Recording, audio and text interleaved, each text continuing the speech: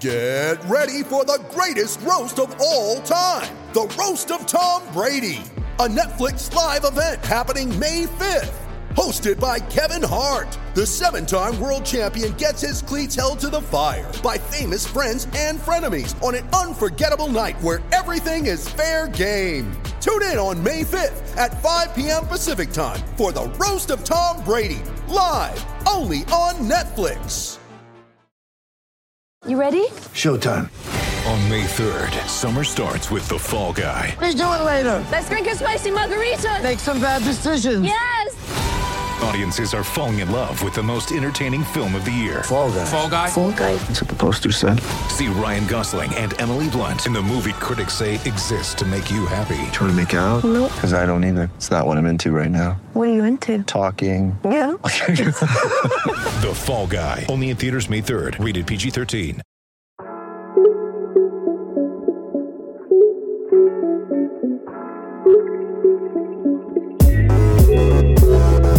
Oh yeah. Hello, my friends, and welcome to this, the first episode of the Underdog Football Show. My name is Josh Norris. Thrilled to present this show to you, and thrilled to be back on a microphone and employed. And what a first show we have. So here's the basic idea of episode number 1. A deep dive into the top quarterback prospects in the 2021 NFL Draft, and then where they might go, and other teams that have quarterback threads throughout the entire offseason. It is long, as you can tell by the time code on your download, so I won't waste too much time before we get started. In the second half, we have Charles Robinson, who I know has tremendous connections inside of the NFL and is very willing to relay that information to all of us. We outline every single part of the trade that happened, I guess, about 10 days ago. We talked through the top 2 picks. We talked through the 49ers, the Dolphins, and their quarterback situation. What's the future of Deshaun Watson? How I don't believe the Carolina Panthers are in the quarterback market at all at pick number 8. And even Aaron Rodgers' future in Green Bay. You don't want to miss it. Tons of nuggets and wisdom are dropped. And in the first half, it's JT O'Sullivan. Hopefully you know of JT O'Sullivan. I think a decade in the NFL, but most recently has launched a YouTube channel called The Quarterback School, an absolutely incredible resource. What he does so well is outline play calls and designs and puts it in simple terms for those of us outside the NFL, and then explains the quarterback's part in it. If it was successful, if it wasn't, why, and if they even transcended the play. It's so good. Multiple parts for every single quarterback prospect in this class. Highly recommend that and all of his other content. Before we get there, I do want to say that this is a new venture, as you can tell. Starting new podcasts is difficult. There are a few football podcasts out there already. So, finding a little wedge where we can get in and try to expand can be tough. You can be a major part in helping that.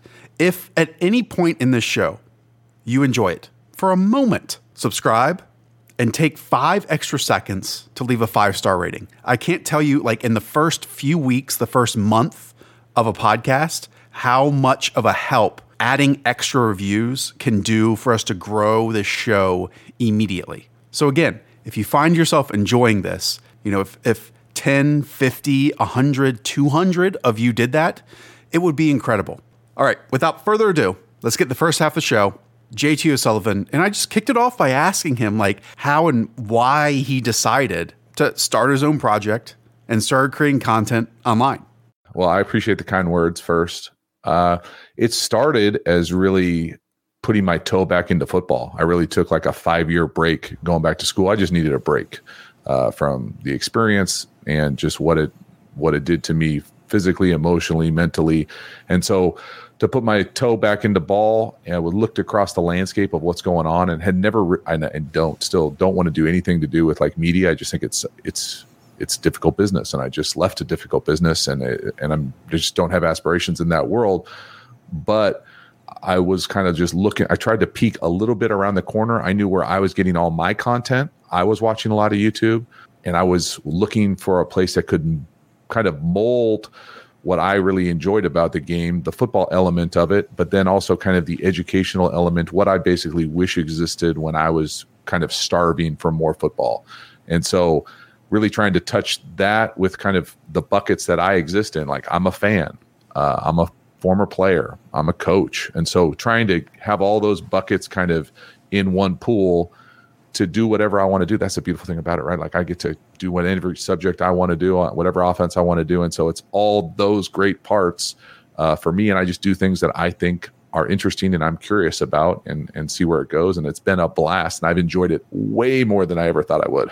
Yeah, you seem to have an excellent community, and everyone out there, I'm sure you're going to go check it out after you listen to this episode, not during, after, no matter how good JT is on this. And I'm so glad that you agreed to this 35 minutes as part of the media. I really, truly do appreciate that.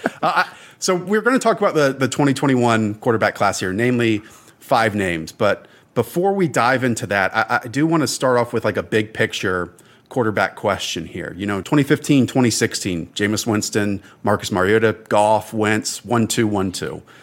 That would indicate, those top 2 selections, that these are emphatic evaluations, near perfect evaluations for those NFL teams. Now, all 4 of those names are no longer on the teams that selected them. And meanwhile, you have like some of the best young quarterbacks in the league were taken well outside the top 2, and Patrick Mahomes, Josh Allen, Lamar Jackson. And if we can take anything from that, that means there were some like perceived flaws or imperfections, concerns in their game, but all have been brilliant individual talents. So I know that's only 5 or 6 years ago, but I can't help but ask, JT, is what it takes to win at the position different now? Like, how has it changed in your eyes in the last few years, if at all? Yeah, I don't know if I would frame the question like this, and this is probably not a great answer, but so much of this, and this is, I think it's hard for people to understand. It's hard for me to digest and hold all the time because even going through it, but so much of this is luck. And what I mean by that is not luck like physical ability to be in the league.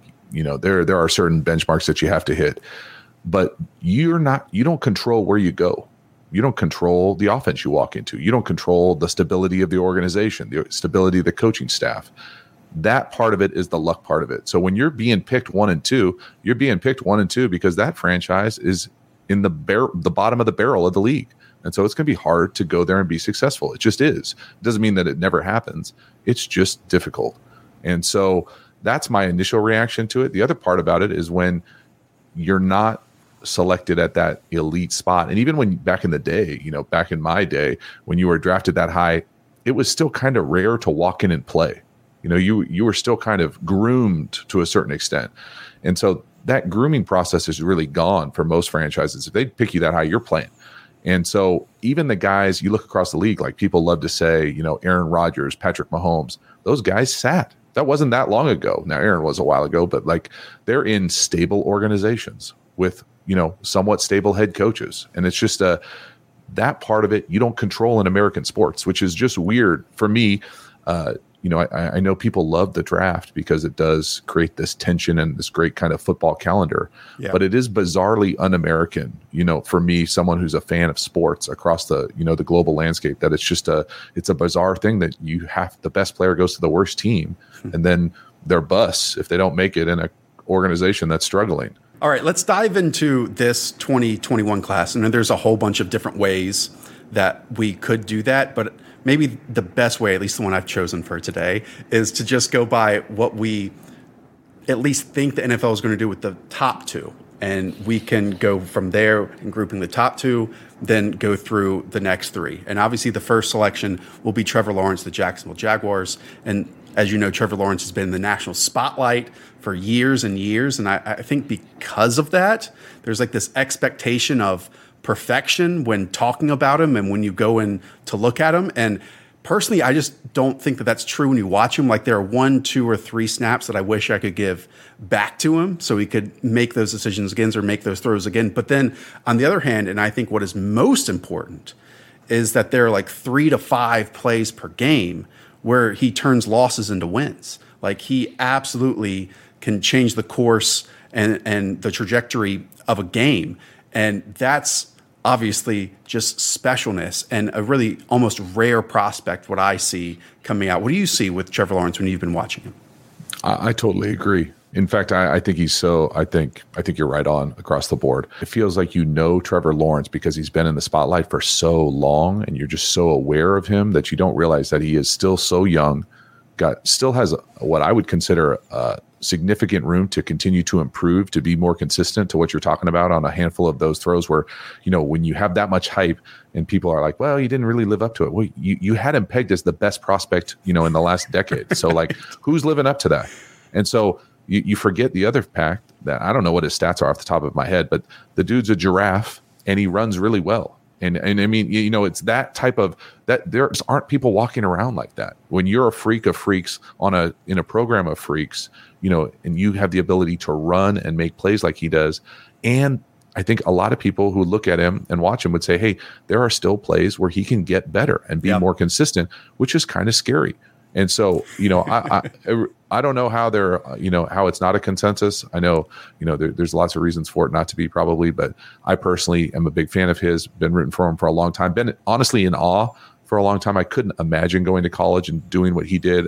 Doesn't look so effortless at times for him, right? Like he's so smooth. And I mentioned those 3 to 5 plays per game. And one kind of stands out. It was against, he had a number of these plays, numerous. Against UNC, like it was 3rd and 9. The defense sent more, and especially one, I think it was a delayed either linebacker or safety blitz. And while the left guard got a clip on him, he was also able to evade, strafe, climb the pocket, then run parallel to his left to the line of scrimmage, and then fire just this laser beam, this rocket, around 3 or 4 UNC defenders to a Clemson wide receiver that was working back from the sideline towards the middle of the field. And, you might see 1 or 2 or 3 of these plays on the highlight reels for a prospect for an entire season. Well, we've got 3 seasons of them. And again, 3 to 5 times per game. It's absolutely wild to me how he can win as an individual in an offense that is filled with individual talents at times. I think you're totally spot on. I think anytime, lack of a better analogy, when a quarterback has the size and just physical ability that he does, and just kind of the smoothness to be able to basically like win off the dribble whenever he wants. And so that ability to create, I think obviously, is as relevant as it's ever been when you look across the landscape of the league, because there are just times, a handful of plays. And I remember being in the league, we would talk about this. We're going to have 5 scramble plays every game. Now, they can't be disasters, but there are opportunities for big plays. Well, when he's making, 60% of those big plays every game, that's a significant advantage. And he's doing everything else right, just running the offense. And so I totally agree. I think the other thing that jumps off the film for me when I watch him, they run him. Like there are built-in runs that are not like, quarterback outside zone. He's running like almost like Q counter and Q, elements of like what people call bash or stuff, like where he's in the run read running in between the tackles, which he will do in the league in the red zone. And so those types of things are it's so hard to defend a guy like that. And you just don't realize how good of an athlete he is until you see him stride out, like a thoroughbred away from really good college football players. And we'll get to a couple of these other names that are so good outside of structure and so athletic. Running 4.4s, 4.5s, whatever it is. And I think because it is such a great class, sometimes the athleticism of other players, we forget just how athletic Trevor Lawrence is. And you mentioned the red zone work and how it'll be used as an athlete, as like a pocket passer plus. And it only makes me think of, and I'm not comparing the two at all, but like how Josh Allen is so effective in that area and improving just with his composure. And I would say Trevor Lawrence already has that composure a lot of times. And just from watching your content, sometimes he does tend to hold like his read on open windows and maybe wait a beat or two too long, or occasionally fails to like see that pre-snap pressure packages. Is that something that can end up being a critical flaw? I know those are kind of 2 isolated instances and I'm just throwing at you. Is there anything in his game that you are worried about when translating to the next level? Not in the kind of examples that you're given there. Those to me are things where unless you're in the room, you don't really know what they're asking him to do. Is he responsible for that pressure? Is he responsible to redirect the protection? Are they, was that something they weren't expecting? It's hard that's the thing about all these evaluations. It's almost kind of like nonsensical to pretend that exactly what it's supposed to do. I know, it's frustrating for me sometimes to be like, I don't know what's going on this play. I wish I could ask them. And that's why they have the interviews, right? That's why all of this is just, incomplete. and even incomplete at the highest levels, because who knows if you're getting the truth when you're asking those questions about, hey, hop on the board. Here's an example, this example, what happened on this play? Why did you get hit? Why are you hot? All those types of things, where then they can really talk through and understand it. I've heard people say that his offense is college-y, that, you know, he'll be asked to do different things in the league. Every offense is college-y. It's college. I don't understand that like it's not the NFL. So those are lazy takes for me. And so I'm a massive fan of Trevor Lawrence. The only thing that concerns me, like any young prospect getting drafted that high, you're getting drafted that high to an organization that's struggling.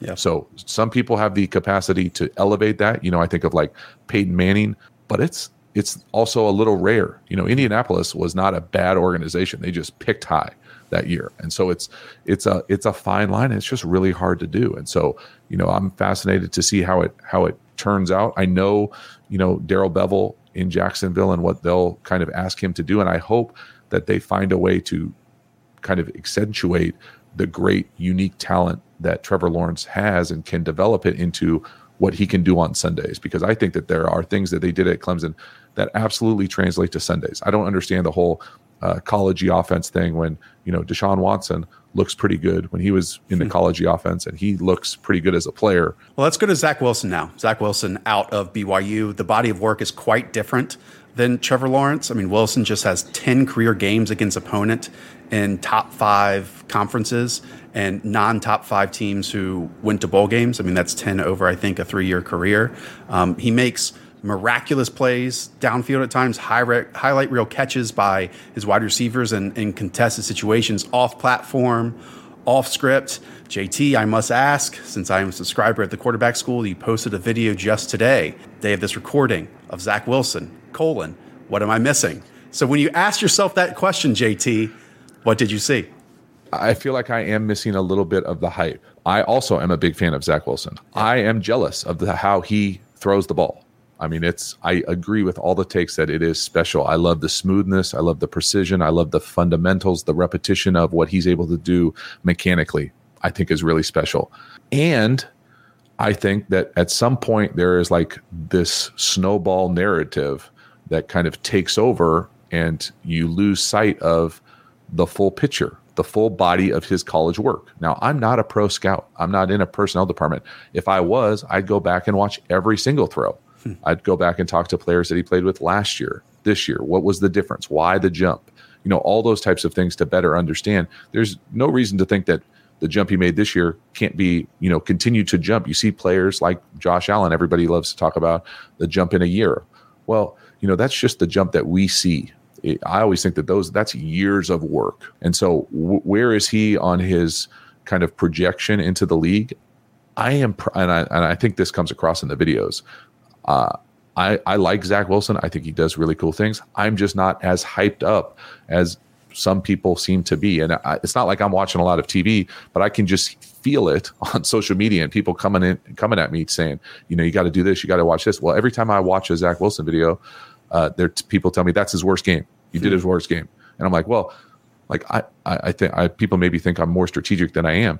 I don't have every single game that in college football. And so I do what I have. I just look for like what I think is the best opponent. Well, I looked at his opponents. I did Boise. I did San Diego State. I did Houston. I don't know if I did Coastal Carolina or not, but like now I'm going to have to go watch North Alabama because people tell me that's his best game. Well, there's an element of me that says I just feels, I don't know, manufactured or. And I'm not saying that you're responding to this. I just think probably your audience is. And this is part of like this media cycle. And I would say part of it's the NFL cycle, because it certainly seems like, based on reports and based on trade discussions, that Zach Wilson is going to be the number 2 selection. So just naturally, that means on some level, he is linked to Trevor Lawrence. I agree with you. I'm a big fan of Zach Wilson's game, and that would be in 2021. That would if he was in the 2019 draft class, in the 2020 draft class, whatever it is. But I cannot get to the point where I place him in like that same tier as Trevor Lawrence. Like, I think Lawrence is head and shoulders above that.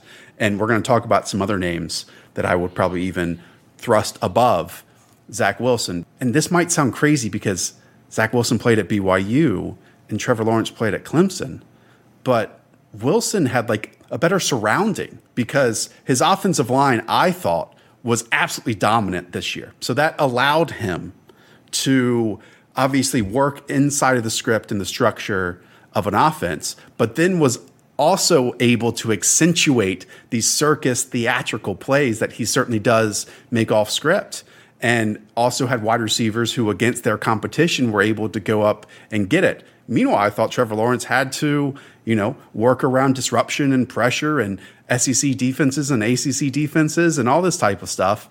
That's just part of this whole draft process. The evaluations, why it is so difficult and why it kind of, in some levels, it is luck, is because the situations with all these prospects is certainly not the same. But in the end, you have to compare them all. I think the other thing that's just me being lazy from my position is I'm coming at this as just from, this side of a screen. I don't have any allegiance to a organization, to a situation. And so when I try to empathize with what the Jets are going through, okay, you're going to make this decision to go this route.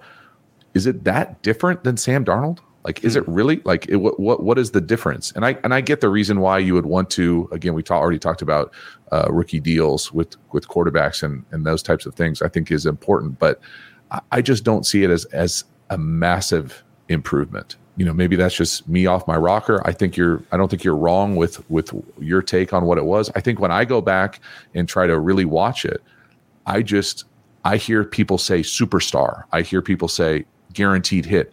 I just don't see that. And maybe I need to watch more of it. But at this point, I agree that it's special throws. It's flashy. I personally, the same as you, I love the BYU offense. Now, I'm not a huge wide zone fan. It's just a coach. But what they do offensively and what they were doing this year was fun to watch. They were creative. Now, it helps when you've got a quarterback back there. That's a first-round quarterback. But superstar in the league, I don't know. So let's end the Zach Wilson conversation, because I know you like him. I know that I like him.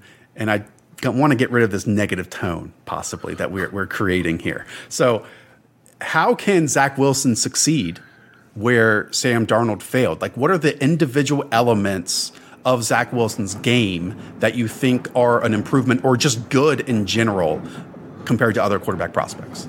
I think compared to, for my own simplicity in my head, let's go Sam Darnold in New York. He's going to get a new, leadership group, coaches, new set of organization, or basically a restart.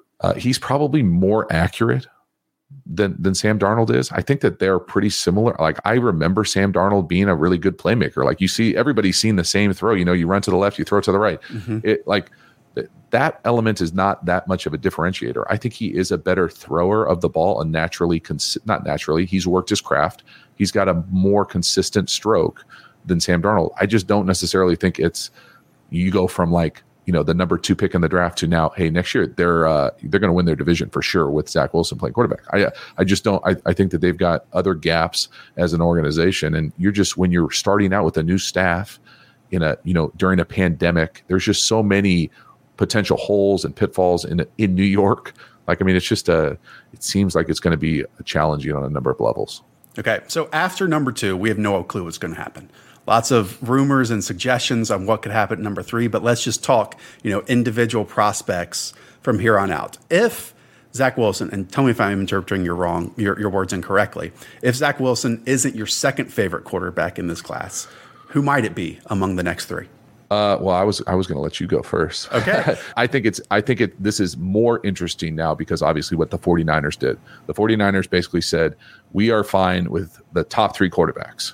And so what that looks like, it's fascinating for me that people think that Mac Jones is in that discussion. Now, that's just me. I personally think that it is, essentially Trevor Lawrence, Justin Fields.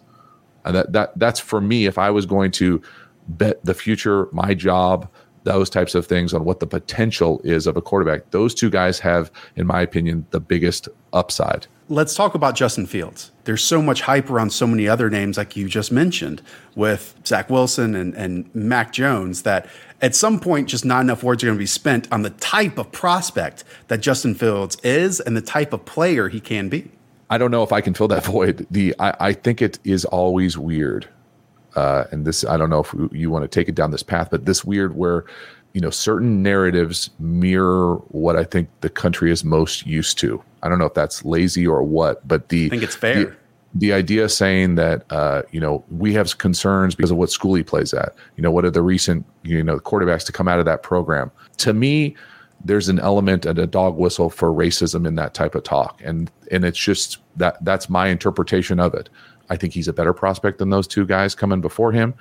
Now, at the same time, you start hearing like things like, oh, he doesn't have the work ethic. He doesn't have this. He's the last person in the gym. Stuff like that to me is so lazy and disappointing and frustrating. And if people don't say, hey, this person said that, this teammate said that, and he's willing to say that, then that stuff to me is really, it's borderline clown showish. And it's frustrating me on a number of levels, because when I turn on the film, I see a dude who is a freak of an athlete, who's probably faster than damn near everybody, who's bigger than everybody, who's got a cannon.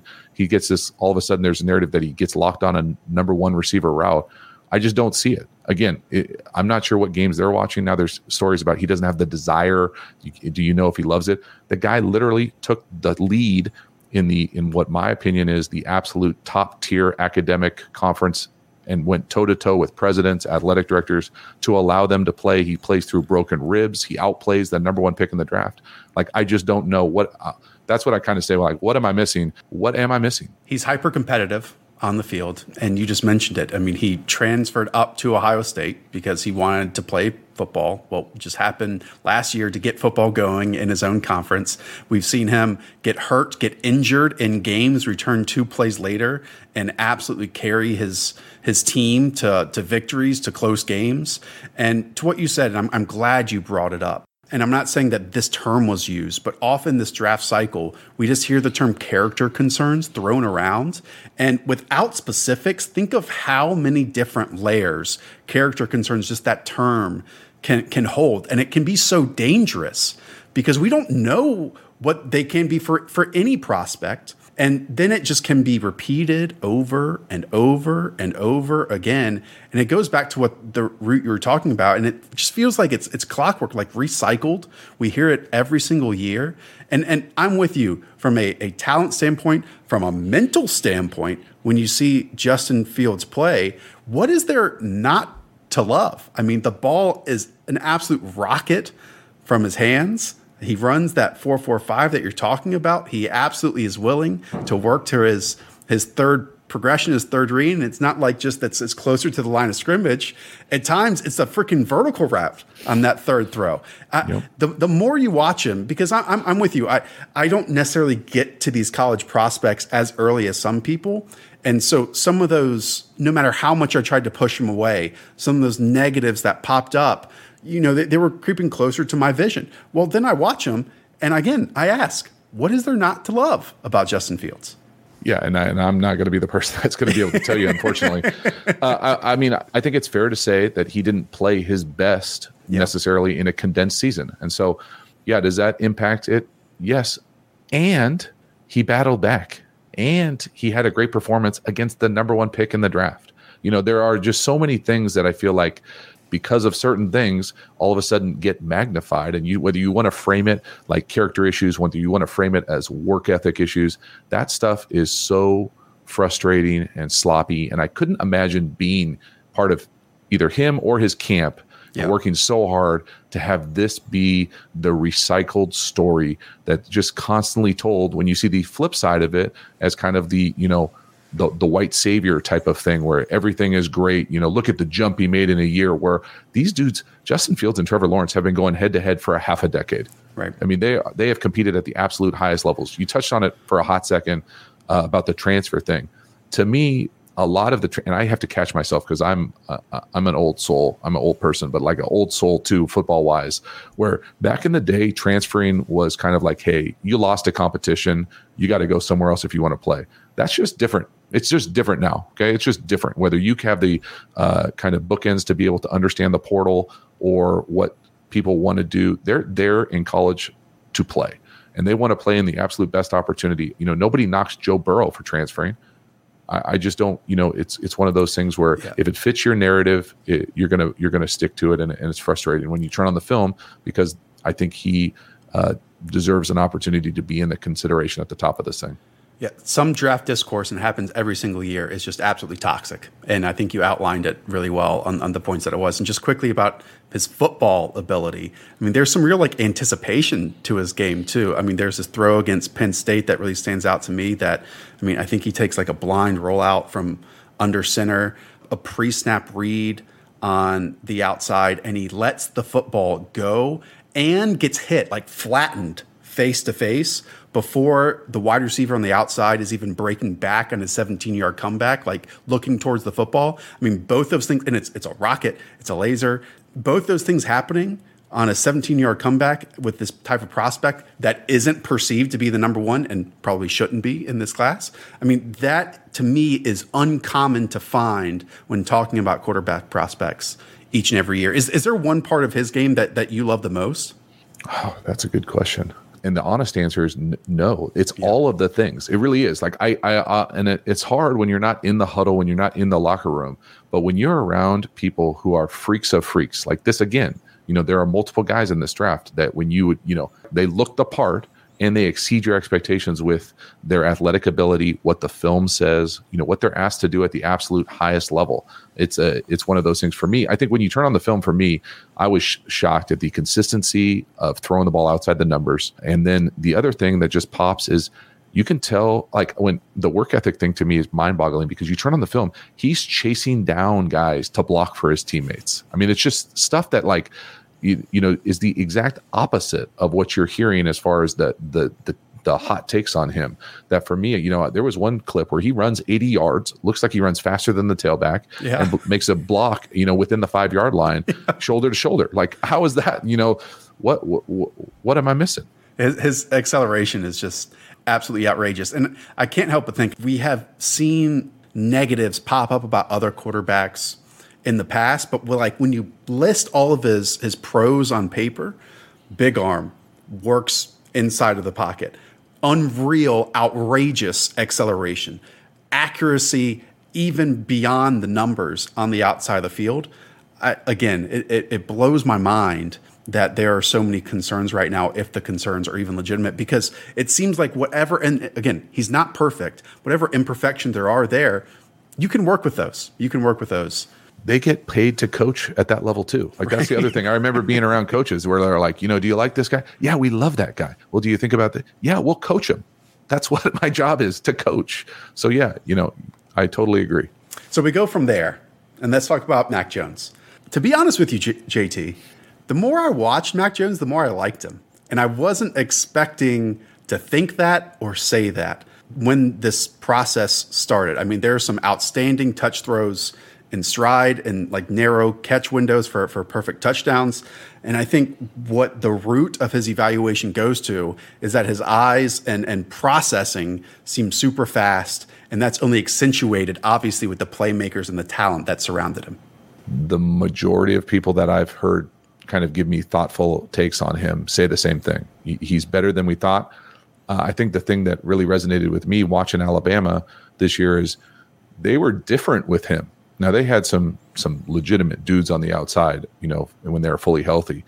But even not, they were, I think Tua was so RPO-ish, where Mac Jones was more play action shots, vertical stretches down the field. To your point about there were some anticipation throws that they were in, further down the field beyond that second level. And so I think I don't think you're wrong. I think that it's always funny for me to hear people talk about him because didn't play early.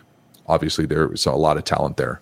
Gets his opportunity, shines. I love that story. Mm-hmm. I think people knock him because he doesn't look the part, for whatever the hell that's worth. Another just lazy, terrible take. Doesn't look the part as far as what quarterbacks look like nowadays, if that makes sense. But does everything you ask him to do. You can tell he processes at a high level, plays fast, gets through reads. Is he intelligent with the ball?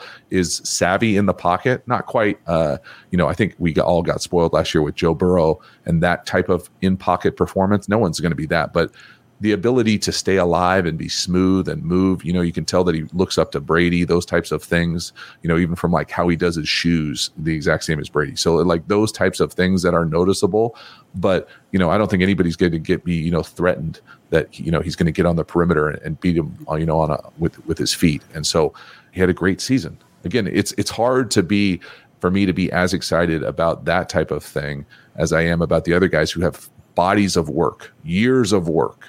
And it doesn't take anything away from his production this year. It was great. It was special, but I'm just not as comfortable projecting it onto Sundays when it wasn't, the multiple years at the highest level, those types of things. That it's a different kind of catalog to be able to choose from. Yeah, just 13 starts in his entire college football career. I'm going to give you maybe some negatives that I think of Mac Jones, and tell me if I'm just off my rocker with them. Okay, is that fair? Try. First, I think he has like a little tendency to like fall away from his throws, especially like when there's a free rusher. And I'm not saying like it necessarily was detrimental at the college game, but I wonder if like the trajectory of the ball will die on him at the NFL level when that happens. Did you notice that at all either? I didn't necessarily. I remember him kind of falling off a little bit. That's going to happen to anybody. It doesn't matter if Mac Jones or anybody. If there's a free runner rushing at you, it's not going to be fun, and the ball's probably not going to go where you want it to go. Unless your name is Justin Fields. Even that. But yeah, I think the thing for me that jumps off with Mac Jones is he's just better than people thought. And it's hard for people when they have their idea about, what essentially is for lack of a better way to describe it, a glorified backup for the majority of the time to go in there and play as well as they did. Well, they're really good. And he's a good football player. He's a good football player. He's at Alabama. He's pretty good. Again, it's just hard for me to be able to say, yeah, because he did it this year, I know for sure that he's worthy of what the 49ers gave up to pick third. I just don't see it. And I think that's the part that's hard for me to be like, in a normal year, just a random third pick in the draft, I still don't see it. But right. That's, what they gave up, I just don't see it. Look, NFL teams, coaches, GMs, like it seems half their job, at least outwardly, is to lie to us often, but they have to be honest through free agency, through the NFL draft. And Kyle is being put in a spotlight right now, Kyle Shanahan, in that he has to be honest. Like he has to tell us who his ideal quarterback is based on this selection. And if it's Mac Jones, it's, and not to use hyperbole here, but Kyle wanting to basically be the quarterback, like be an extension of his offense from the sideline and to hit the open receivers that he creates, which he'll create for anyone, and process and make the correct decision at all times. And I think that's fair. And maybe Kyle, because like the root of the conversation, it seems like always in San Francisco, it always goes back to Kirk Cousins somehow. And look, it's not going to be wrong. Like Mac can play and win football games with Kyle if that's the case. But then JT, I also think like, well, what if Kyle realizes that, hey, a lot of these quarterbacks are poised, comfortable inside of a pocket, inside of the structured offense, and are going to hit the open wide receivers that I create for them. But then when we face, the top defensive coordinators, the top defenses across the NFL, when, we're in the Super Bowl and the opposition has 2 weeks to figure out exactly what we're trying to do on script, what if I had someone who can win outside of it, and who can elevate me, who can elevate the ceiling of this offense? And I hope that that's the case, because there's certainly those types in this class. I agree. I mean, I think so. I don't know Kyle at all. I think your take is totally dead on. In fact, I would go even further to say I would be more intrigued with Kellen Mond and what he would be able to bring to that situation than I would Mac Jones, just because I like Jimmy Garoppolo. I know people hate on him because of the Super Bowl and missing a post, but when he's healthy is pretty good. Like, is he that much different than Mac Jones? I think the other two guys, Justin Fields, Kellen Mond, have the potential to be higher. And if you project them to be higher, I don't know. Again, I feel like, I spend a lot of time by myself in here. And so sometimes I feel like I'm off my rocker because I don't have there's no like, hey, I'm not arguing with other scouts and they're saying you're crazy. Look at how silly your score is. Right. But I do feel like there is an element of that to a certain degree. But to your point, I would push back to the idea as being that, hey, Mac Jones is just going to be the extension of Kyle. Like, you would hope that's any quarterback. You're basically saying that the other guys can't do that. I think any quarterback coached up correctly over a long enough period of time in a supportive, strong environment has the capacity to do that. It's a crossroads decision because either, the ceiling is what he puts on it, or finally he can escape that, like we just said, from a prospect perspective. And I mean, that seems like the style that's rising to the top now are the ones who can elevate, obviously, everything around them, even when it shouldn't happen. All right. We did not mention, and that's a little puzzling to me, JT. Maybe you can explain this. You didn't mention Trey Lance as a possibility there. What are your thoughts on Trey Lance after you've watched him? I like Trey Lance. I think all these guys are first-round picks. I just like Kellen Mond more. I think Trey Lance, off the top of my head, I think he might be the youngest of all these guys. I think he is another guy who has a significant ceiling. He's a little bit more of an unknown, and this is just my own lazy take because I've only probably watched 3 games of him ever play, but I love that program. I think they do a lot of things right. He just hasn't played a lot of football. And, what they've asked him to do compared to the other guys, to me, is less similar to what he'll be asked to do on Sundays. Doesn't mean that he can't do it. I just have seen less of it. And if I had to roll with 4 guys or that 3-4 slot, for me, it would be Fields and Mond before it would be Lance, Jones, Trask, that kind of next tier. Interesting. If there was one quarterback, if I could fast forward 3 to 5 years from now, I might want to see Trey Lance the most because some of those, to me, individual traits that you see where the ball launches from his hands, how he can just be a powerful runner, make obviously dynamic plays on the ground just from the pocket. But it goes back to what you said. I think it's just 18 college football games and only averaged 16 attempts per game in those as well. The body of work just necessarily isn't there. I think he turns 21 this summer. I'm just hyper intrigued to see the development of Trey Lance. Crazy quarterback class. And I don't know if you think of this the same way, if it's a different feeling for you, because I know you've been doing this for a while. But we had 5 round 1 quarterbacks in 2018. We had 4 in 2020, and we'll likely get 5 this year. But to me, JT, this class just feels different. And I think it's what we're talking about. Even when we say things we like about prospects, even when we find negatives, even you and I, while we might not get everything that people are saying about Zach Wilson, we still consider him a first-round player. The talent of this group is astronomical. Yeah, it's a fun group. I've had a blast. I just enjoy it as a fan of football. It's fun for me to sit here and watch what these teams are doing, what these guys are doing at the collegiate level, and I'm fascinated to see how it will translate in. The other thing about, whoever falls later in the first round, I know it will be a bummer of a draft day for them, but in reality, it's probably best. I know that's hard for people to get when they're struggling watching these guys on TV, but you're going to a better organization. The Lamar Jackson one is the one that always comes to my mind, where it's all of a sudden he's not going to be in the first round. Now he's in the first round. Now he's at a great organization, and now everybody wants to be like that. Now he's the MVP. And so it's got a funny way to work out. It's hard to kind of separate those things while you're in the moment. And I can only imagine I was nowhere near being projected as a first-round pick, so the dollars that are associated with that are no joke. But it's fascinating to see it play out. But you did play in NFL Europe, JT. Any good stories with NFL Europe, or one that you can pass along real quick before I let you go? I was going to say I got a lot of stories from NFL Europe, none of which are going to pass along. No.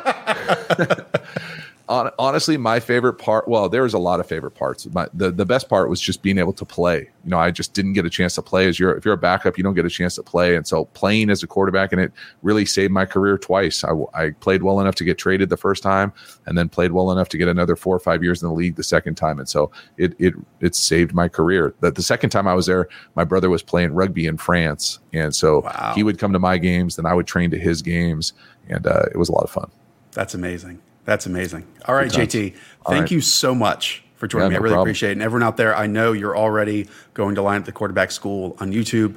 He'll tell you all about his Patreon, all of his other projects over there. It's amazing what you're doing, and I really appreciate the 51 minutes that you gave me, JT O'Sullivan. Thank you so much. Really appreciate it. Yeah, my pleasure. Let's do it again. All right, now time for Charles Robinson. Like I said, if you're a Patriots fan, Eagles fan, Packers fan, we're really a fan of any team. We go through so many. This is an excellent conversation on team building and what certain franchises have told us thus far, and also what they're going to be doing in this month's NFL draft and beyond. I did want to mention that Charles's co-host on his podcast, Terez Paylor, passed away unexpectedly back in February. I did not know Terez at all, but I found it amazing how many people spoke out the day after about how he opened doors for them, how he set up opportunities for them, helped careers, got careers started. There's not a GoFundMe out there, but I did ask Charles how we can help. And he said if anyone is interested in donating to the Therese A. Paylor Scholarship Fund, they can reach out to him on Twitter. Again, that's just at Charles Robinson, or via email at windycityscribe@yahoo.com, which I absolutely plan on doing. All right, we'll start here with Charles by asking what the general feedback, the general sense was from the NFL after witnessing the 49ers trade up to number 3 overall. A few days before this trade went down, because of everything that's going on with Deshaun Watson, these civil suits, I had been corresponding with a number of the franchises that were initially thought to be interested in Deshaun Watson on the trade block. And so while I'm corresponding with these franchises, the dialogue you're having is sort of, they're asking questions about like, hey, what's going on here? Mm-hmm. Like, is there something we're not seeing? They have questions about the lawsuits. Some of them wanted to see copies of the lawsuits. And I had a chance to talk to a member of the personnel department with the 49ers, and they had no interest at all in what was going on with Watson. They had no interest in this. And I thought to myself, either they have someone in security working on this, and they're already very high level tapped in, or something else is going on. Like they're turning in a different direction, and maybe they are sticking with Jimmy Garoppolo. And then obviously a few days later, it comes out that this huge shakeup where they moved to the number 3 pick in the draft. And there's quarterbacks all over this deal. And when I say that, what I mean is, I think San Francisco moves to 3 for a quarterback, which could potentially affect their veteran quarterback. I think that Miami drops to 12, then moves back up to 6, which I do not think takes them necessarily out of the Deshaun Watson picture, right. And may actually even enhance it depending on how you're looking at that. The way I look at it being sort of quarterback related for the Eagles, you now have moved yourself to 12, which is probably out of range of the 4 top wide receivers in this draft. So I'm wondering what the thought process was there for Philly, getting out of 6, because Kyle Pitts, the tight end, isn't going to be there at 12, and I don't think the top wide receivers will make it to 12.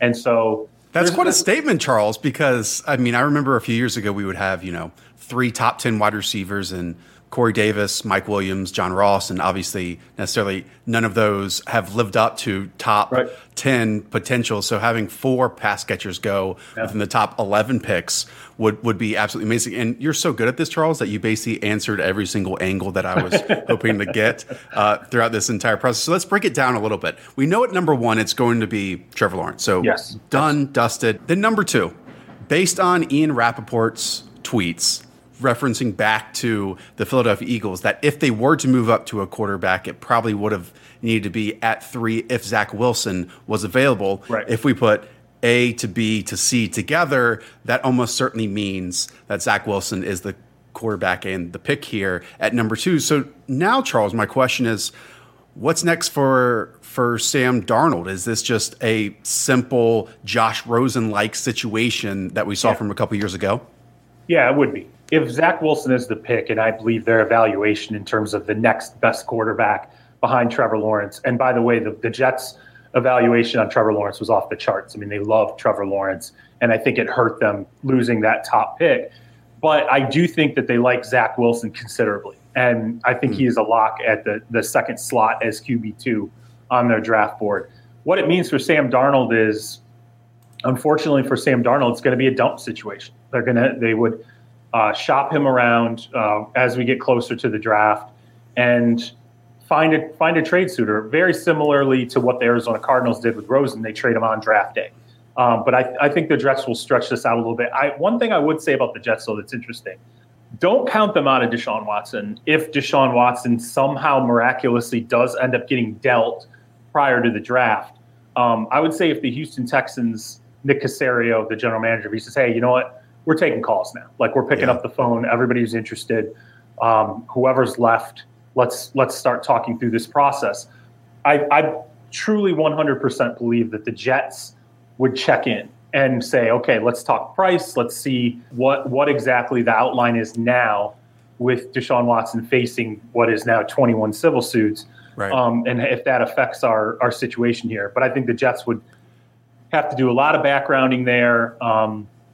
And so there's still moving parts there at number 2. I have no idea how to have the Deshaun Watson conversation, but let's hit on that now, because it kind of is the topic that is overhead of all of this, right? Yeah. Like, who knows if all of these moves would have happened without him being basically unable to be traded at this moment, right? Because no organization is going to trade for him before these civil suits are settled, before there's something agreed upon, because you can't go into, even if it lowers his price from a trade market, you can't go into this with that much uncertainty around this massive of a situation.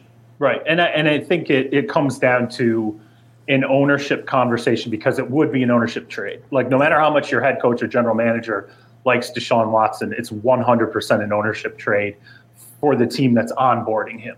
If there are teams that would still be interested, what happens in that ownership conversation is this. They game out the worst case scenarios and they say, okay, let's say he gets suspended for a year, misses all of 2021. Are we willing to give up the compensation, have him sit out a season, and would that be worth it for us in the long run to have that level of talent inside our franchise? And then what do we do for that 1 year where we're going to have a placeholder at quarterback for him? And then, what do we do from the PR, ramifications? But even to get to that point, I think a team has to decide where it falls on the idea of his guilt or innocence, and then they are backing him. And here's why we're backing him. And that would have to be a very overt public message by whatever franchise that was engaging in this. But, to me, it would have to be a very aggressive owner, and it would have to be someone who I think has a history or an understanding of dealing with risk assets. And you know who has that history? I mean, you look at David Tepper. I was just about to say this name. We'll jump to number 8 right now. There are so many people outside of the league right now connecting the Panthers to a rookie quarterback. And you and I haven't even texted about this.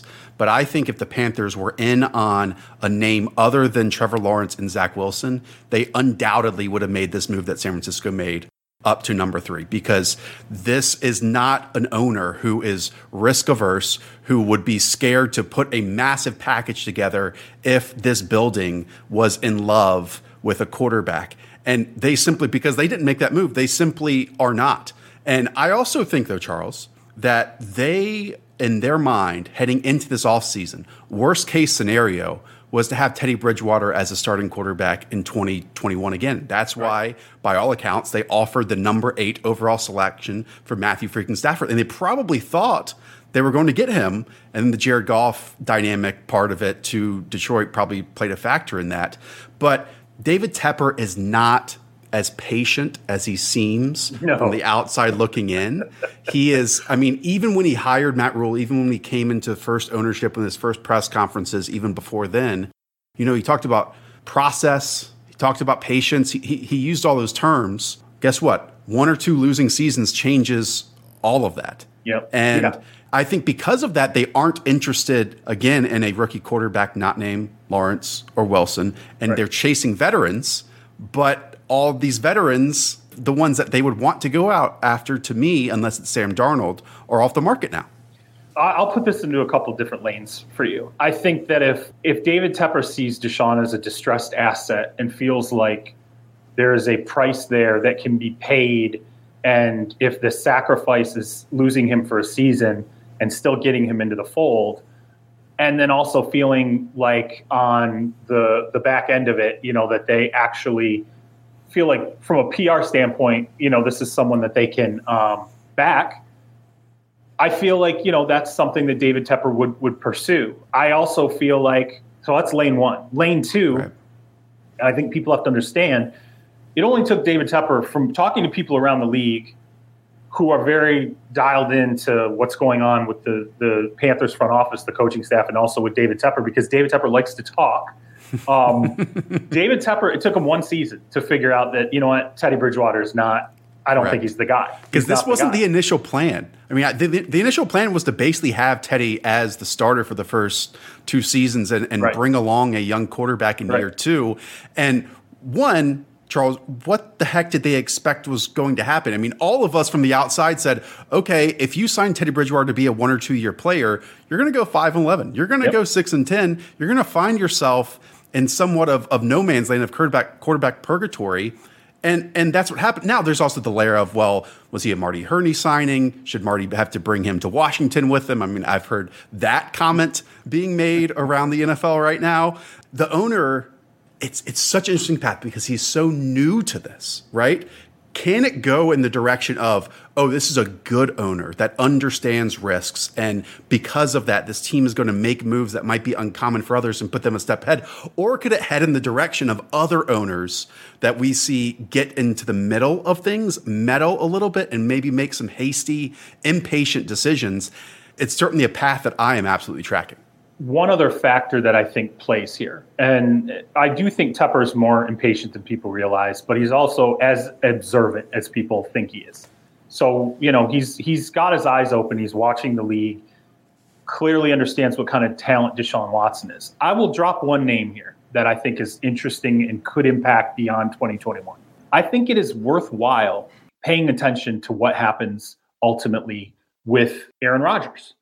Because Aaron Rodgers right now, the situation in Green Bay, they have not restructured his contract to what I think his liking would be, which is essentially restructure me, give me more guaranteed money in 2021, give me more guaranteed money in 2022, so that everybody on the team knows I'm the guy the next couple of years. There's no, yes, I understand you took Jordan Love, but I am your quarterback. I just won MVP. This is the commitment I want here. I think if he goes into the season without a restructured contract, and they continue to groom Jordan Love for that spot, I think what's going to end up happening is you're going to have a Tom Brady-esque situation following the 2021 season. And there are going to be some teams out there that are going to go, have we strengthened our roster enough to the point now where we can bring in an Aaron Rodgers who may have a good 3-4 strong years left in the tank and instantly turn our franchise around the way that the Tampa Bay Buccaneers did. Now, granted, the Tampa Bay Buccaneers had a lot of talent on that roster.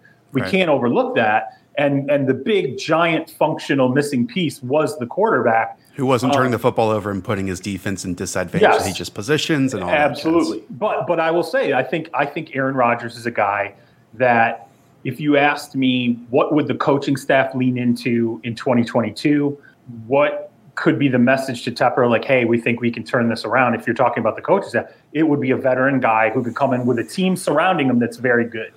Unless their names are Lawrence and maybe even Wilson, it just doesn't line up anymore. Like, I firmly believe that the Panthers said at 8, they're not even taking a quarterback. Unless, like, leading up until that week, Tepper thinks, okay, I seriously do not want to watch Teddy for another 17 games. And then, if Justin Fields is there, if Trey Lance is there, if another name is there, then we're going to take them. And maybe even that pushes them to trade, a third or a fourth for Sam Darnold. I don't know his evaluation. He turns 24 in June, and that's about the same age as Joe Burrow is right now. But it seems like almost a conclusion that so many are jumping to that, Panthers need a quarterback, they're going to take one at 8. I don't think that's true at all.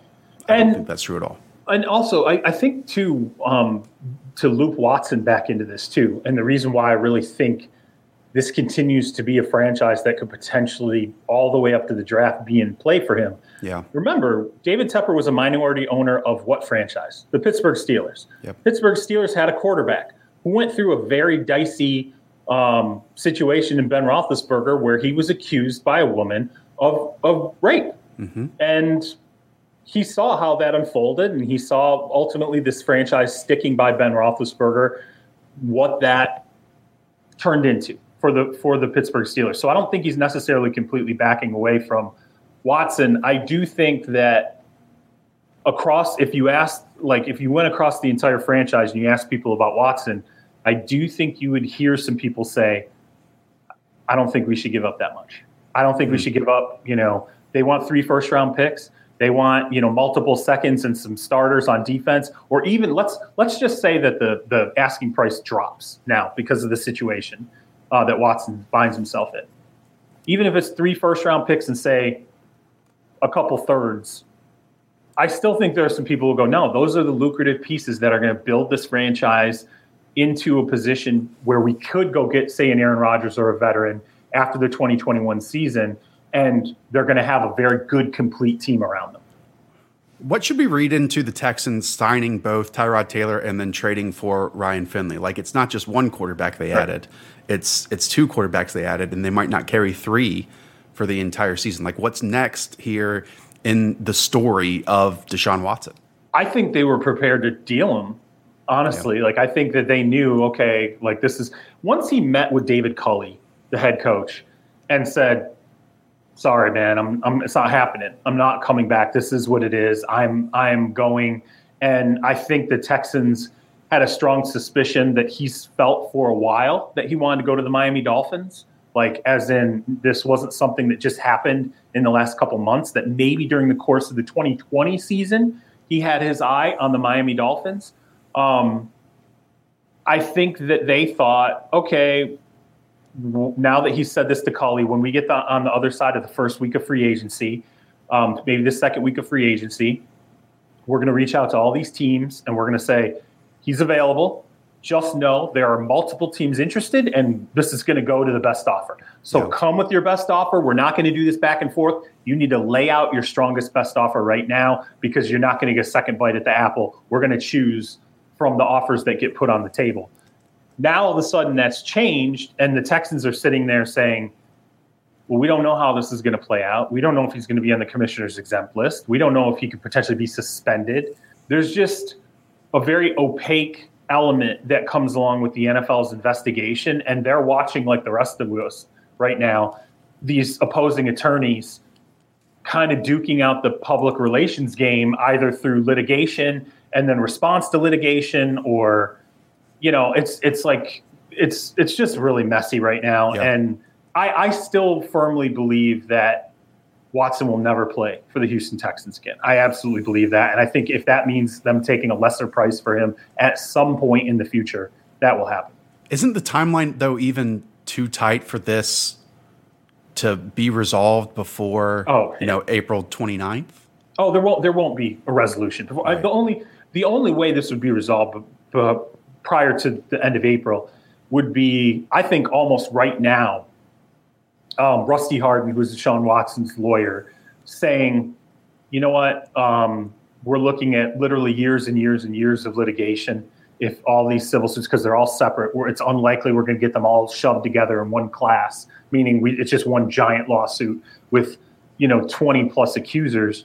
The only way that this gets resolved before the end of April is if Deshaun Watson's legal team decides we just need to engage the opposing counsel, say, get everybody together, all of your plaintiffs.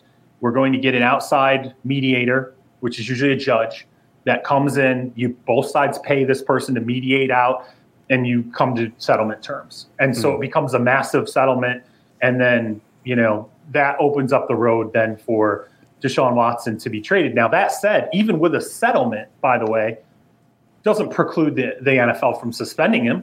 It doesn't preclude the NFL from putting him on the commissioner's exempt list. So there's really two roads here that have to be dealt with: the legal side and then the NFL side, which is, they don't necessarily run a parallel path. Just because you resolve one doesn't automatically mean the other one is resolved.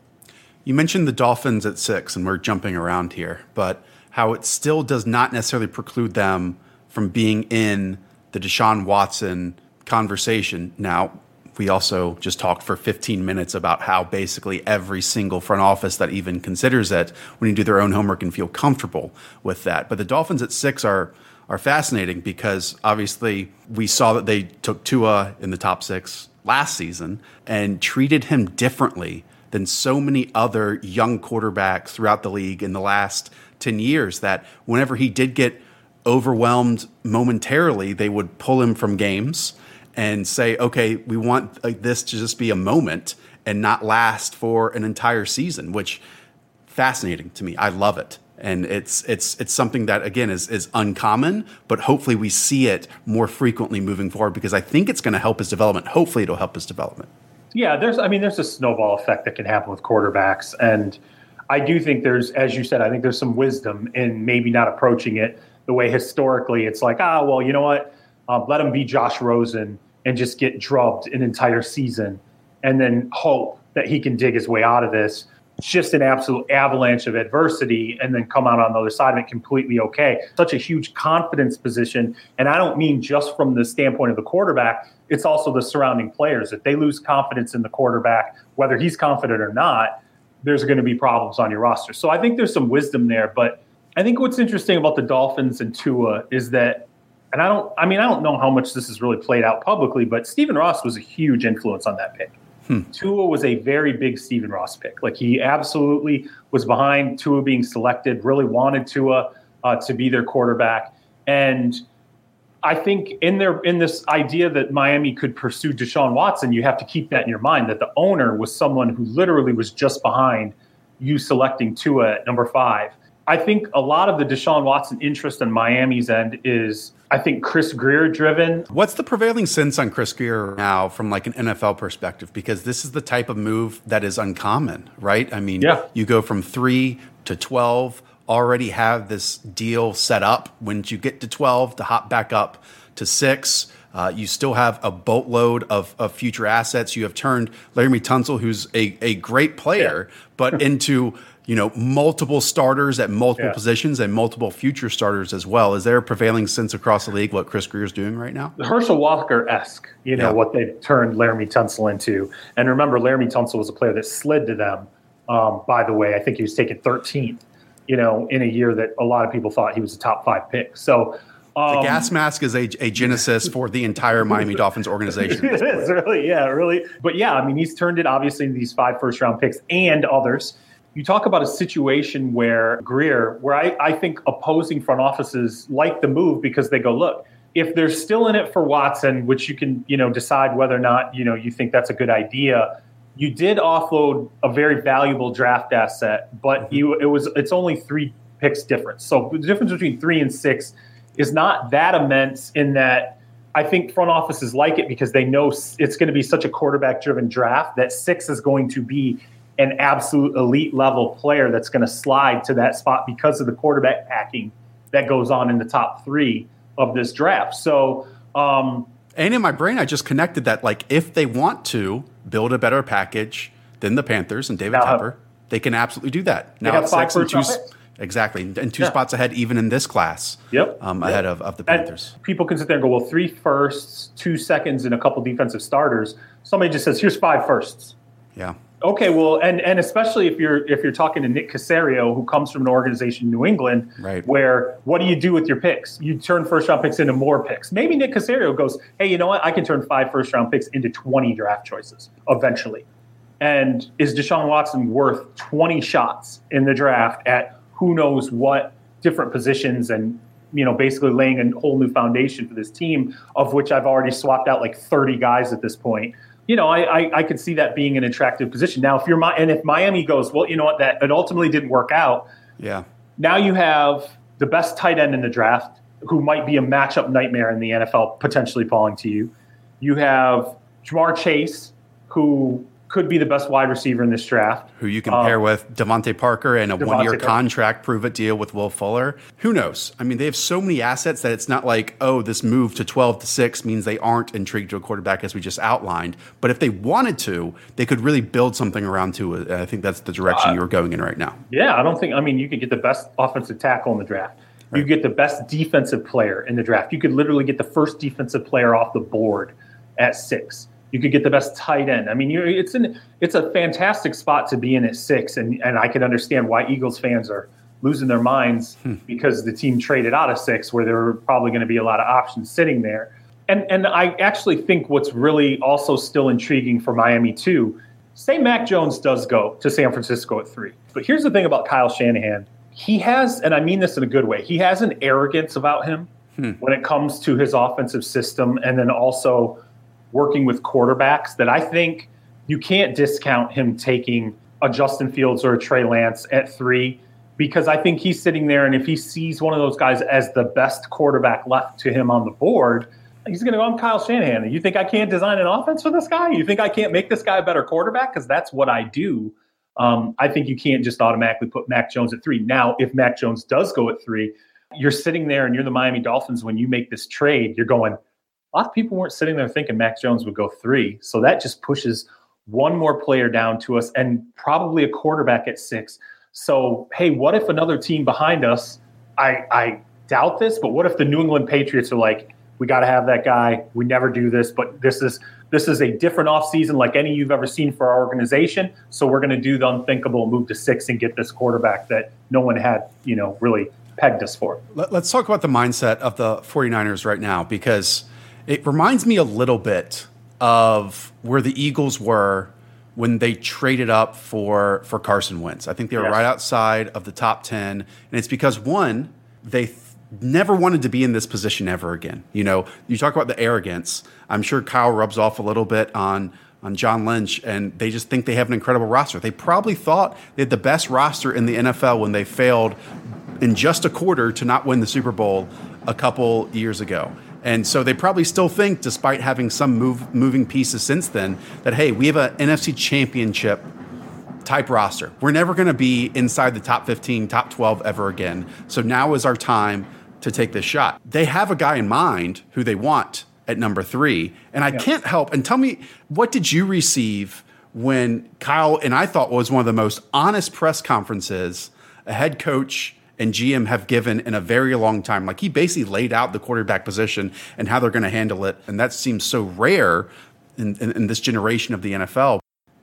Some of the things that they're saying about Jimmy, for example, could still be posturing. Absolutely. Yeah. I mean, they could be playing that hand and going, look, it's just words. And this is what it's going to take to get the New England Patriots to come around to where we want them to be. Or maybe the Houston Texans. Maybe the Texans can offload Deshaun Watson and are going to need a quarterback. And, Nick Caserio does have a background with Jimmy Garoppolo, but we're going to continue to posture. I see the methodology of it, and I even see the methodology of not necessarily feeling like you absolutely have to move Jimmy Garoppolo and make whoever you draft your starter, particularly when you consider Jimmy Garoppolo doesn't make it through seasons. He doesn't. Right. So there's a chance that your rookie's going to end up playing anyway. Why not take that pressure off him coming in? I am a proponent of keeping good quarterbacks rostered so that they become the flak jacket that protects the younger guys, so they don't automatically have to walk in going, hey, well, of course that guy's going to start. Yeah, I think Kyle, even in that press conference, said, hey, we just don't want what happened to the last 3 seasons to happen to us this season. Again, that suggests that they love the roster in the position that they're in, and they just don't want to rely on one quarterback who's been injured in the past. All right, so we've talked a lot about all of these teams. We haven't talked about the Eagles very much. And the Eagles one is fascinating because it kind of started right at the end of the 2020 season. Well, I should say maybe the second half of the 2020 season, because, Charles, if they didn't pull Jalen Hurts from this game and they won that final week contest, they might not have been in that number 6 draft slot. Right. And now, one, it's the benefit of them, but two, this would suggest, at least for 2021, that Jalen Hurts is going to be the starting quarterback. Now, I still wonder, and I still don't know the answer, and maybe you do, like, who is the biggest proponent of Jalen Hurts in that building? Was it Doug Peterson? Is it Jeffrey Lurie? Is it someone else? Like, I still don't know who has his back in that team right now. I think it's Howie Roseman. Okay. I do. And I know a lot of people are sitting there and they're saying, well, word came down from, Jeffrey Lurie that he doesn't want, another situation where quarterback, there's a quarterback controversy or whatever. I think that, and here, I'll tell you what leads me to think this. Number one, when Hurts was selected by the Eagles, a couple of things you have to remember. The draft that Hurts was selected in the second round, it was not a war room situation. Everybody was spread out, and you had general managers at home making draft selections. Mm-hmm. Howie Roseman wasn't in a room where he could go, you know what, hey, I know we've all said we like Jalen Hurts. We've all said we want to take Jalen Hurts. And I know we all thought we're going to take him in the third. Because I do believe that. I think the Philadelphia Eagles going into that draft thought, Hurts is going to be our guy. We want him as a good young backup quarterback who maybe we can flip later or whatever, figure out what we want to do with him. And he's probably a third-round pick. And I think you had Howie Roseman sitting there going, he's not going to be here in the third. I'm taking this guy. Like, I'm taking him because he's worth taking at this position. It's valuable enough. And in case Carson Wentz, something goes awry with Carson Wentz, he is a good enough player that I believe he can be turned into a good starting quarterback. So he comes off the board in the second round, which, by the way, talking to people around the league are all confident Hurts wouldn't have been there in the third for them. Wow. So, I'll say that. So if he turns out to be good, it was a smart move. I mean, the progression of Jalen Hurts, and I know you watch Alabama football on Saturdays, the progression of Jalen Hurts from his Alabama days, staggering. Like, I didn't think, to be perfectly honest with the audience out there, I didn't think Jalen Hurts was like an NFL player dating back to his Alabama days. And then what he did to Oklahoma and obviously during his rookie season, I could not be more impressed just with what he has shown and how he looks. And I'm so thrilled that he likely gets a full season to be the starter. Yeah, and you know what he reminds me of a little bit, and I'm not saying it's going to go this way, but think for how long, remember when Dak Prescott became the starter for the Dallas Cowboys, and it was like, yeah, really, do we really think like, okay, granted, he started his entire rookie season, but here are all these parts around him, the offensive line, Zeke, all these things. Do we really think this guy is going to be this player? Do we really think he's going to grow into being a top-level starting quarterback? The Cowboys believed it. They watched him. The team around Dak Prescott believed in him, and they saw something in him, particularly leadership-wise, that was commanding and how he carried himself and the work that he put in. Everyone there believed in him. So I think there's an element where Hurts, I think inside that team, there are people that are definitely aligned with Hurts being someone that may have even been better to develop than Carson Wentz, turning around Carson Wentz. And I'll say this about Carson Wentz too. Part of the narrative that came out on that afterward was that Carson Wentz was an extremely stubborn player. And that, yes, there were a lot of people in his ear in terms of developmental things and mechanics and all these different things. And that there were times where he got sloppy and reverted back to old habits. But the crossroads between Doug Peterson and Carson Wentz was about whether or not Carson Wentz was going to listen to Doug Peterson and buy into it. And I think that's part of the reason why both are gone. Because you had Doug Peterson, who was like, I'm not making staff changes for you guys anymore, for the front office and the ownership. He's like, no, this is my staff. Forget it. I want to do what I want to do. And then I think you had Carson Wentz, who's like, I'm going to fight what you're telling me, and I keep reverting into these things. And I think you had a general manager and an owner who were sitting there going, these guys both seem to be, they're not willing to change in the way. Yeah, like this is a lot harder than it really needs to be. Right. And because usually you see like the power struggle, one went out and then one leaves town. But this one, the owner was like, look, both of you are people I cannot handle. I'm getting you both out of here. And we're moving forward in a new direction. So when we talk about Hurts and we talk about Philly moving to 12, you have the cap issues with Philly, and it's just how it is. It's going to be tight. This is something that's going to, last into next season. And, maybe at 12, you luck out and the best offensive tackle in the draft falls to you at 12. Maybe things just stack up a certain way where all of a sudden you have, Penei Sewell ends up sitting there for you at 12, where I've had people literally tell me they think he could be the best or second best offensive tackle in the NFL 3 years from now. Like, I don't know if I believe that or not, but I'm just saying, like, if that is your evaluation where you're like, hey, this is a franchise, drop him in whatever side you want, left or right, and he's going to be your superstar, tackle who anchors the line. Hey, if you move back to 12, now you look pretty smart because you got a guy who could have been in a non-quarterback dominated draft or a non-wide receiver dominated draft. Maybe he's a top 5 pick. We've covered almost all the bases. We've talked about the top 2. We talked about the 49ers at 3. We talked about the Panthers. We talked about the Eagles. We have not mentioned a few names because, look, there are going to be 3 quarterbacks taken in the top 3. And then there's probably 2 more that are going to be taken and selected in the first round. Falcons at 4, possible.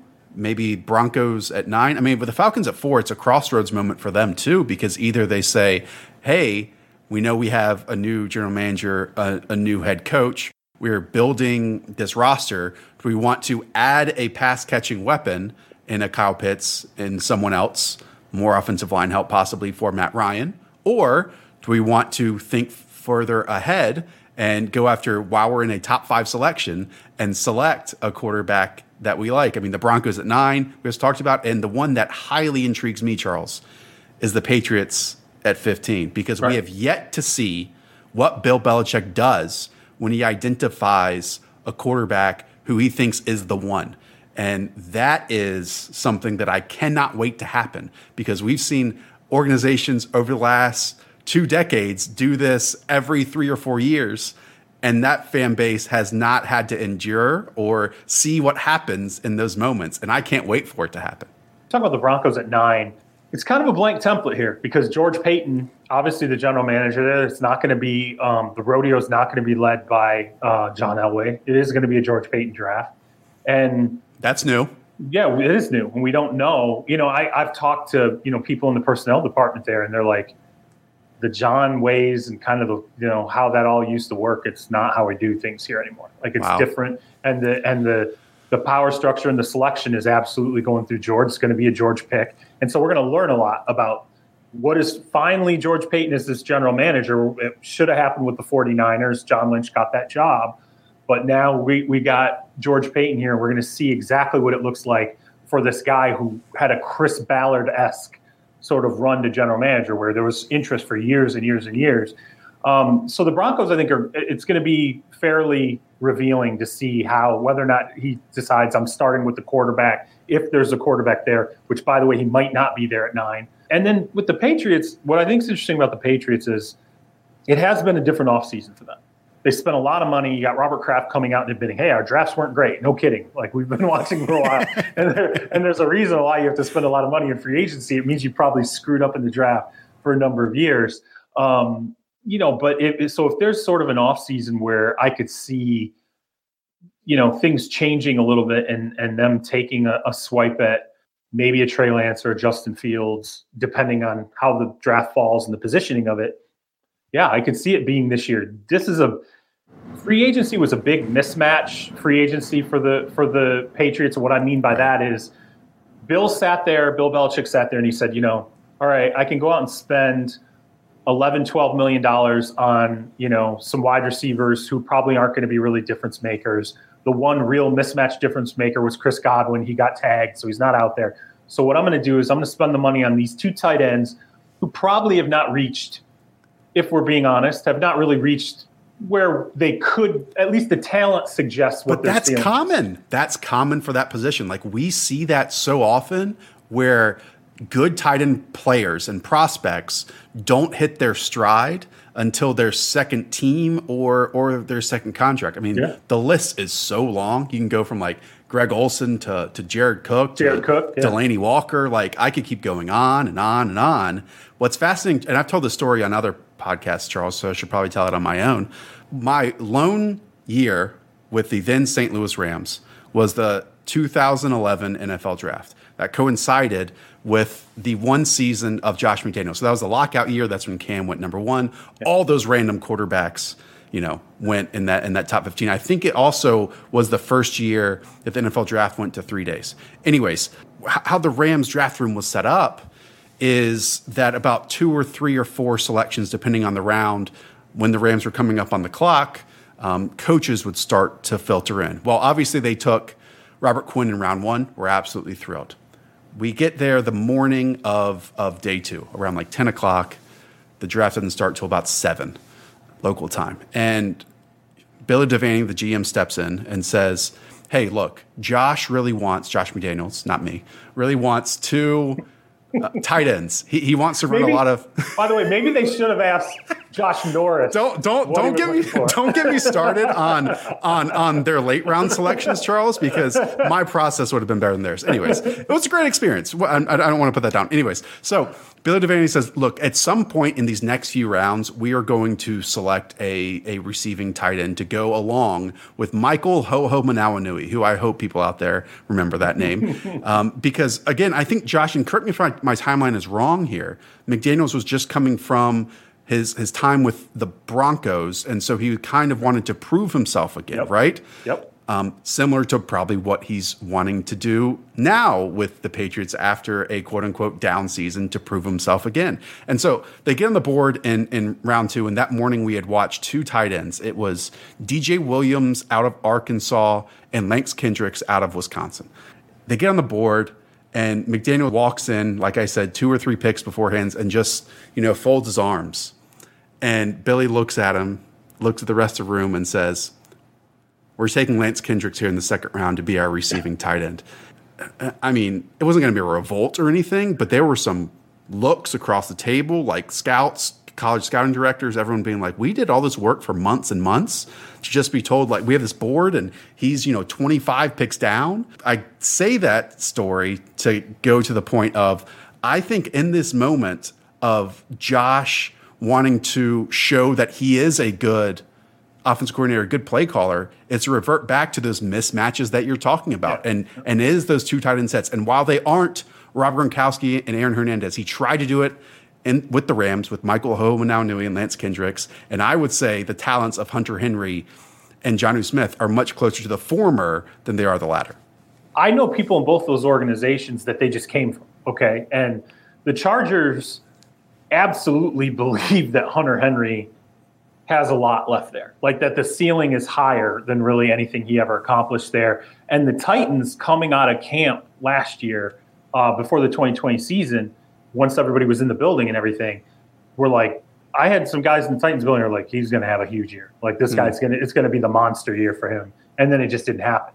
So I get it. You devote, if you're going to devote $20 to $24 million a year to 2 positions or to two players, you can get 1 great receiver for that. And there's nothing wrong with that. Like if you want to go out and blow an insane amount of money on 1 wide receiver, but you go get 2 tight ends after last year's offseason. And although it wasn't the same camp type year, I will tell you this, normally when I come out of training camp, the one thing I will hear when I go around to different teams or make all those calls right before 53 hits, all those cuts hit and trades happen, is usually what offensive lineman is going to shake loose. Like who's available? We need offensive line depth. If it's a backup, if it's a swing guy who can play guard or center, blah, whatever. This year, you know what it was? This year before the 2020 season, everybody was like, just tell me any turn and run linebacker. And I think teams are really, really hot on, they need linebackers who can turn and run. You see the Patriots that are flowing into this. They know, like, okay, this is where the mismatch is now in the NFL. Look, they had a style of quarterback in Tom Brady, who may be the greatest of all time, but the same style for 2 decades, right? Maybe the greatest of all time. And look, I haven't watched these guys from 50, 60 years ago, so who am I to say, Charles? Listen, who am I to say? The point I was going to make, Charles, is that type is so difficult to find now that I think, their defense getting beat up by the likes of Deshaun Watson, getting beat up by the likes of Cam Newton for years and years and years, I would be shocked if a major element of that team's next quarterback that they invest in does not have major athleticism. Yeah. Like if a Justin Fields gets to number 10 or somewhere even at 8, like if the Panthers want to trade out, so on and so forth. I mean, everyone talks about Kyle Shanahan. Sure, any quarterback can fit in a Kyle Shanahan offense because there's so many crossing routes that are wide open. You get the ball in the receiver's hands and they run wide. Josh McDaniels can do a lot of that, and I think he's going to be able to enhance the play of someone and want that athleticism, that acceleration, that big play to raise the ceiling of the team that he can even try to put on top of it. If you don't believe that Bill likes quarterbacks, who go search every Bill Belichick comment on Deshaun Watson and go search every Bill Belichick comment on Cam Newton. And the pre-Cam being on the team, Bill has always said these guys it sucks planning for them. Like it's a pain. And I think that means something. Charles, I asked you for 25 minutes. You gave me 55 minutes. I love that. I love you for it. Thank you so much. You're an absolute gem. You're one of my favorite people to talk to. We haven't done that enough over the last year, so I'm so glad we get to catch up here. Thank you again. Truly appreciate it. Yeah, absolutely appreciate it. Thank you for having me. Good luck. This is amazing. I'm so happy. I'm so happy for you. And eventually I'm going to be back out on the road again. Like it's looking that way. Like I'll see you out there. Yeah, we'll see each other out on the road. I'm looking forward to it. Before we get out of here, and I hope you enjoyed that, I enjoyed making it, just want to remind you, if you made it to the end, tell a friend. And if you leave a 5-star review, add a comment just below it. Again, you can truly determine how big this first month is for us. Really, really appreciate you. And if you've made it to the end, Underdog Fantasy is made for you. The app is absolutely incredible. So user-friendly, iOS, Android. Just search for Underdog Fantasy. They already have NFL best ball games going on right now ahead of the NFL draft, and I cannot wait to reveal everything that we have after the draft. Some really, really fun games ahead. If you've never played best ball, it is, simply put, the best part about fantasy football. You just draft, and then each and every week it sets your optimal lineup. That means no waivers, no lineups, no decisions, nothing. Whoever drafts the best team wins. It's that simple. There are going to be tournaments, and there are one-offs as well. $3, $10, so on and so forth. So if you do deposit for the first time, be sure to use promo code Josh Norris. There's also a link on my Twitter feed. I am going to be creating a whole bunch of content with all of you this summer, during this offseason, during the summer. It's so much better than any mock draft. So again, go try it out. Go play. And if you don't like it, you get your money back. Seriously, I'll refund you up to $100. All right, we'll be back later this week, Thursday night / Friday morning, with a massive surprise and a new guest. Thanks for making it through episode 1. Up the Villa. Talk to y'all soon. See ya.